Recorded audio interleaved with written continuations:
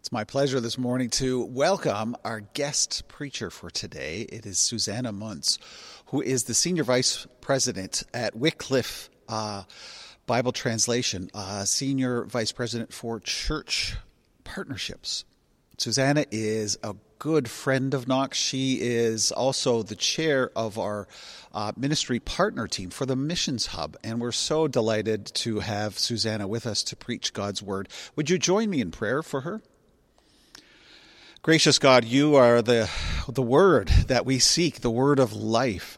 God, we thank you for the way that you have revealed yourself to us in Scripture. And now, as Susanna preaches, God, we pray for an anointing of your Spirit upon her. We pray that we might listen intently, God, for your voice as she communicates.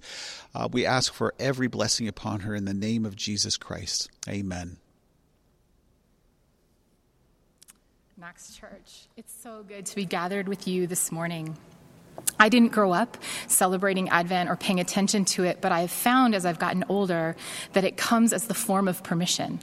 Advent is permission to say it's getting dark again. Advent is permission to say we need help and we need hope again. And Advent is permission to hear old stories in a fresh way. Thomas King is a Cherokee German Greek author who says this: "The truth about stories is that that's all we are." He then quotes Nigerian storyteller Ben Okri, who says that in a fractured age, when cynicism is God, here is a possible heresy. We live by stories. We also live in them. We live stories that either give our lives meaning or negate it with meaninglessness. This is a story from Genesis 17 of two of our elders, Abram and Sarai. I know that we just heard it, but I'd like us to listen again. When Abram was 99 years old, the Lord appeared to him and said, "I am God Almighty. Walk before me faithfully and blameless. Then I will make my covenant between me and you and will greatly increase your numbers." Abram fell face down, and God said to him, "As for me, this is my covenant with you. You will be the father of many nations. No longer will you be called Abram. Your name will be Abraham. For I have made you a father of many nations. I will make you very fruitful. I will make nations of you, and kings will come from you. I will establish my covenant as an everlasting covenant between me and you and your descendants after you for the generations to come, to be your God and the God of your descendants after you. The whole land of Canaan, where you now reside as a foreigner, I will give as an everlasting possession to you and your descendants after you, and I will be their God."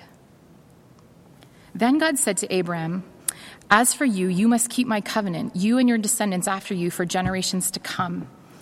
This is my covenant with you and your descendants after you, the covenant you are to keep. Every male among you shall be circumcised."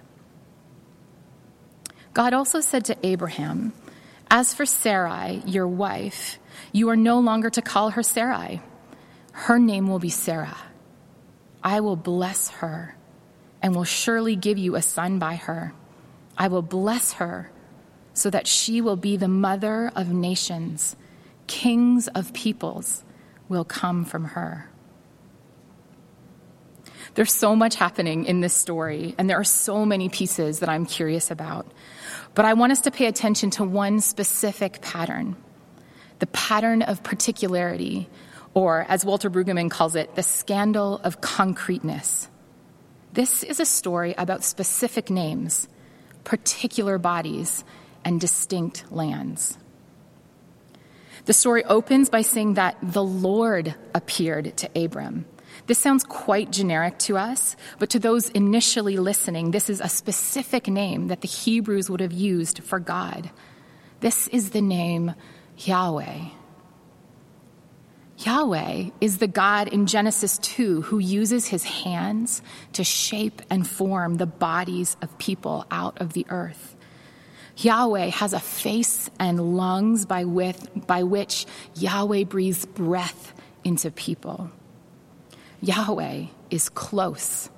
Yahweh is personal, and Yahweh is intimately tied to the life and the future of Israel. And then this specific life-breathing God, Yahweh, then speaks to specific people who have a name. They are not kings. They are not gods, but they are spoken of with a first name, Abram and Sarai. And he changes their name from Abram to Abraham and Sarai to Sarah. Now, God's name is made up of 4 sounds, Yahweh, 2 of which are heh, which is meant to sound like breath. As Abram becomes Abraham, God puts his own name, his own breath, into Abraham's name and Abraham's breath. As Sarai becomes Sarah, God puts his own name, his own breath, in Sarah's name and Sarah's breath. As Perry Stone says in the book, Breath of the Holies, once again, Yahweh's breath is bringing new life. Yahweh's breath creates the possibility of a new name and a new future. The story then shifts from specific names to specific bodies. Sarah is childless. She has likely wept at the pain of not having children, and each month she experiences in her body the reminder that she is barren. And yet there is the promise of a child, of kings and nations. For the men, there is a demand for circumcision, a one-time, and from what I hear from others, a painful experience, which becomes a permanent and visible reminder of physical vulnerability. And yet, there is a promise of a multitude of nations. Finally, there is a gift of land, an actual place named Canaan, which is the physical space where the descendants can build homes, farm land, host celebrations, pursue peace, and raise more children. This story is so very specific, particular, and concrete. Why is that? Perhaps it's because the first audience to hear this story was the people of Israel who lived 500 to 600 years after Abraham and Sarah. They had just escaped from Egypt and were wandering in the desert.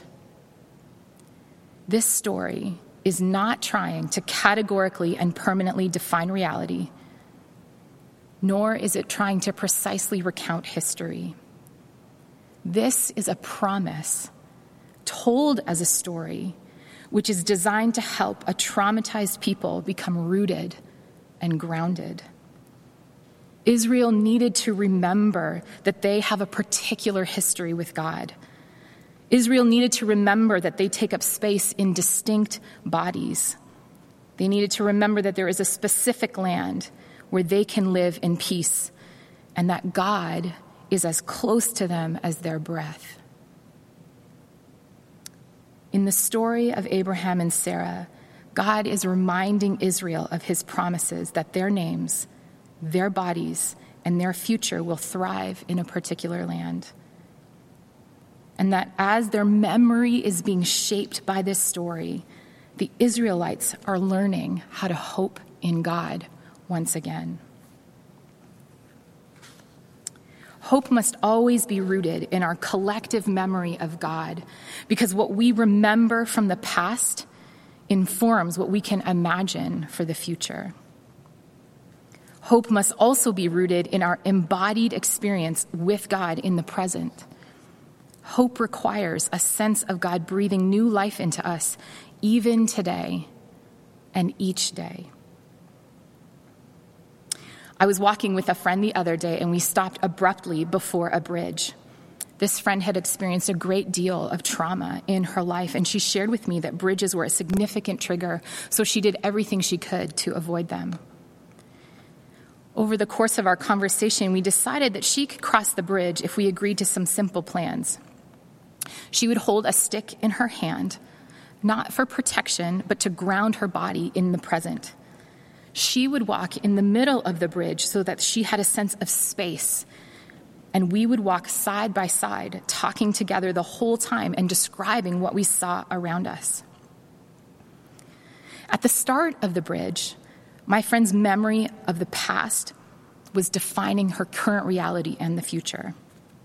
However, as she held onto the stick and as we walked and talked together, a new experience, a new memory was being shaped. She is in no way completely healed of her trauma, but at the end we celebrated. She threw the stick away. We celebrated that she's made it across, and she commented that in the future, we could cross other bridges together. It sounds odd, but I believe we were embodying healing and hope as we walked together across that bridge. Land, the stick in her hand, and a trustworthy relationship were reshaping her memory and bringing new freedom to think about future possibilities. Again, hope must be rooted in our collective memory of God in the past, as well as our embodied sense of his presence with us today. Church, I woke up thinking about this part in particular for me. I think it's a word for me, and I wonder if it is a word for you.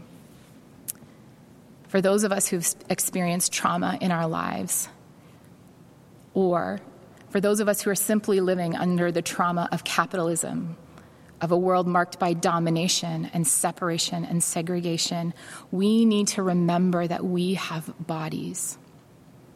I want to encourage you this very week to take 5 minutes to sit with your feet on the ground and to pay attention to your embodied experience.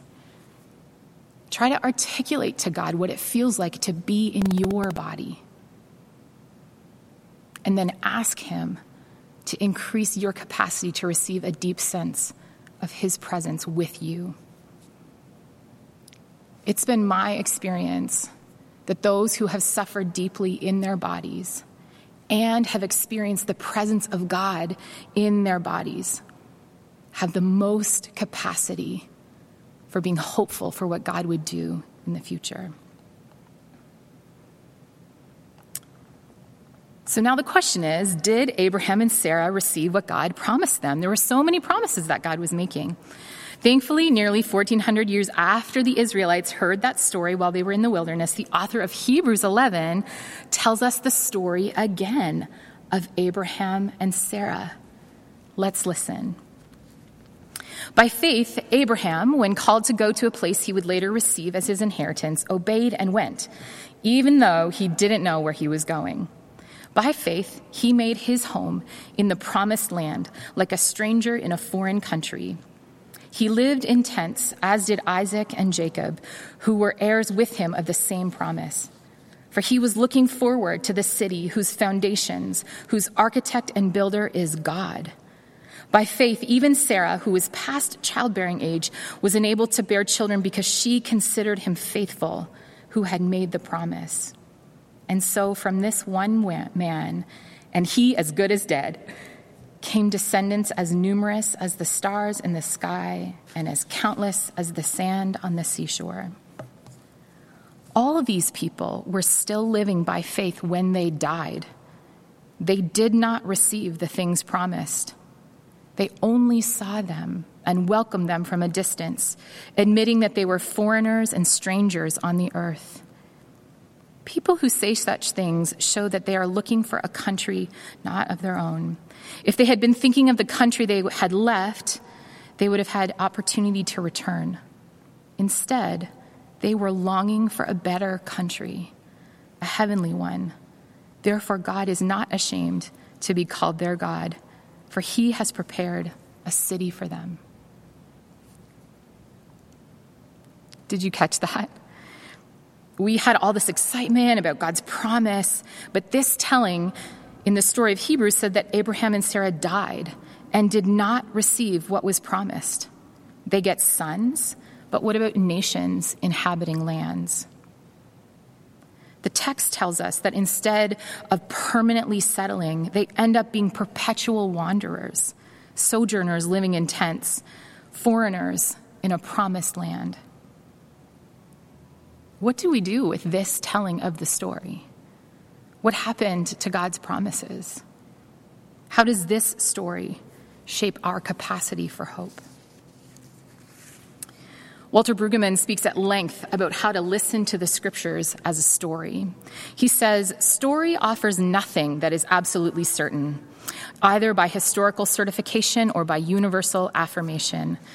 Yet stories can tell promises towards fulfillment. I want to repeat that again. Stories tell promises towards fulfillment. And when the story is finished, both the teller and the listener are faced with possibilities, with the freedom that the promise may take more than one form of fulfillment.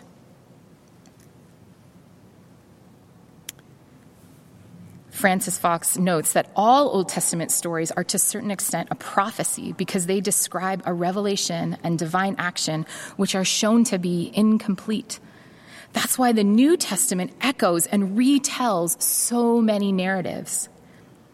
The Bible isn't simply telling us stories, it is teaching us how to hear and interpret the story of God's promises over time and discover the fullness of their meaning throughout the generations. As the first century church heard this letter to the Hebrews, they were facing persecution.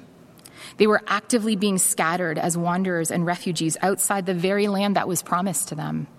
It could be easy to lose hope, believing that God had abandoned them and that God's promises to Abraham and Sarah were void. Instead, the author of Hebrews reminds them, you have a specific history. Your family is Abraham and Sarah. Remember that God has tied their future to his by putting his name in their name. They too lived as wanderers because they wouldn't settle for any city other than the one whose architect and builder was God. The author of this story is saying, hold on, church. The full meaning of this promise made generations ago is still being revealed. And it is in your wandering that it can be seen and welcomed from a distance. We need a hope that is rooted in God's promises, but is wandering towards their fulfillment. Church, your displacement, your desperate longing for things to be made right, your anger at injustice, your unfulfilled dreams, they are not a liability to the fulfillment of God's promises or a sign of God's abandonment. They are not a lack of hope. The wandering and the longing is what preserves us. Without the capacity and the practice of longing, we become apathetic architects of our own hope. We take land that God did not give to us. We design systems of exclusion and separation to make space for our own safety, preference, and belonging. We create identities and hierarchies based on who is foreign and who is not. This is counterfeit faith and the antithesis of the hope to which we have been called. This text is actively trying to unsettle us so that we might renew our longing for a reality of God's kingdom that we have not yet seen. It is inviting those who live in tents to dream of kingdoms yet to come. Like Abraham and Sarah before us, we may have a real picture, but we do not have the whole picture. The meaning of the promise that all nations will belong to God is still being revealed, and so we wait with expectation and watch for signs of hope in the distance. We catch a glimpse of what was promised when we hear of the Micmac establishing self-regulating fisheries on the East Coast. Yet we long for the day marked by a wholehearted reconciliation as well as shared stewardship of land between Indigenous peoples and settlers. We are grateful for doctors and nurses and service providers who are working sacrificially to ensure God's people's well-being and safety. Yet we ache and long for the day when we don't have to experience the tension of preserving physical health at the expense of physical presence. In this season of Advent, I am praying that God would increase our capacity to wander and to wait so that our hopeful imagination won't settle for anything less than a kingdom where all names, all bodies, all families, all nations have a place to be at peace, and where God is not ashamed to be called our God. This Advent, I invite you to cultivate a hope that is rooted in God's promises, that is rooted in God's presence, but that doesn't settle for anything less than God's restoration of all people and creation. This is a hope that longs for more and wanders with expectation towards God. I'd like to read you one more story to shape our memory and future hope. It comes from the book Unsettling the Word. Walleye and cod. The Creator's Spirit had a fishing line to measure Turtle Island. It was perfectly round, stretching equal distance in 4 directions. Its dimensions were perfect, and its many ecosystems provided abundantly for all God's creatures to live and thrive. Let's pray. God, we need your story today. God, we need your breath today. We need you to remind us how to hope, how to root our hope in your presence, but how to hold out for the hope that is established on what you are doing for all people. Would you visit our bodies today, shape our memories and our imaginations, leave us unsettled, wandering towards you with hopeful expectation. Amen.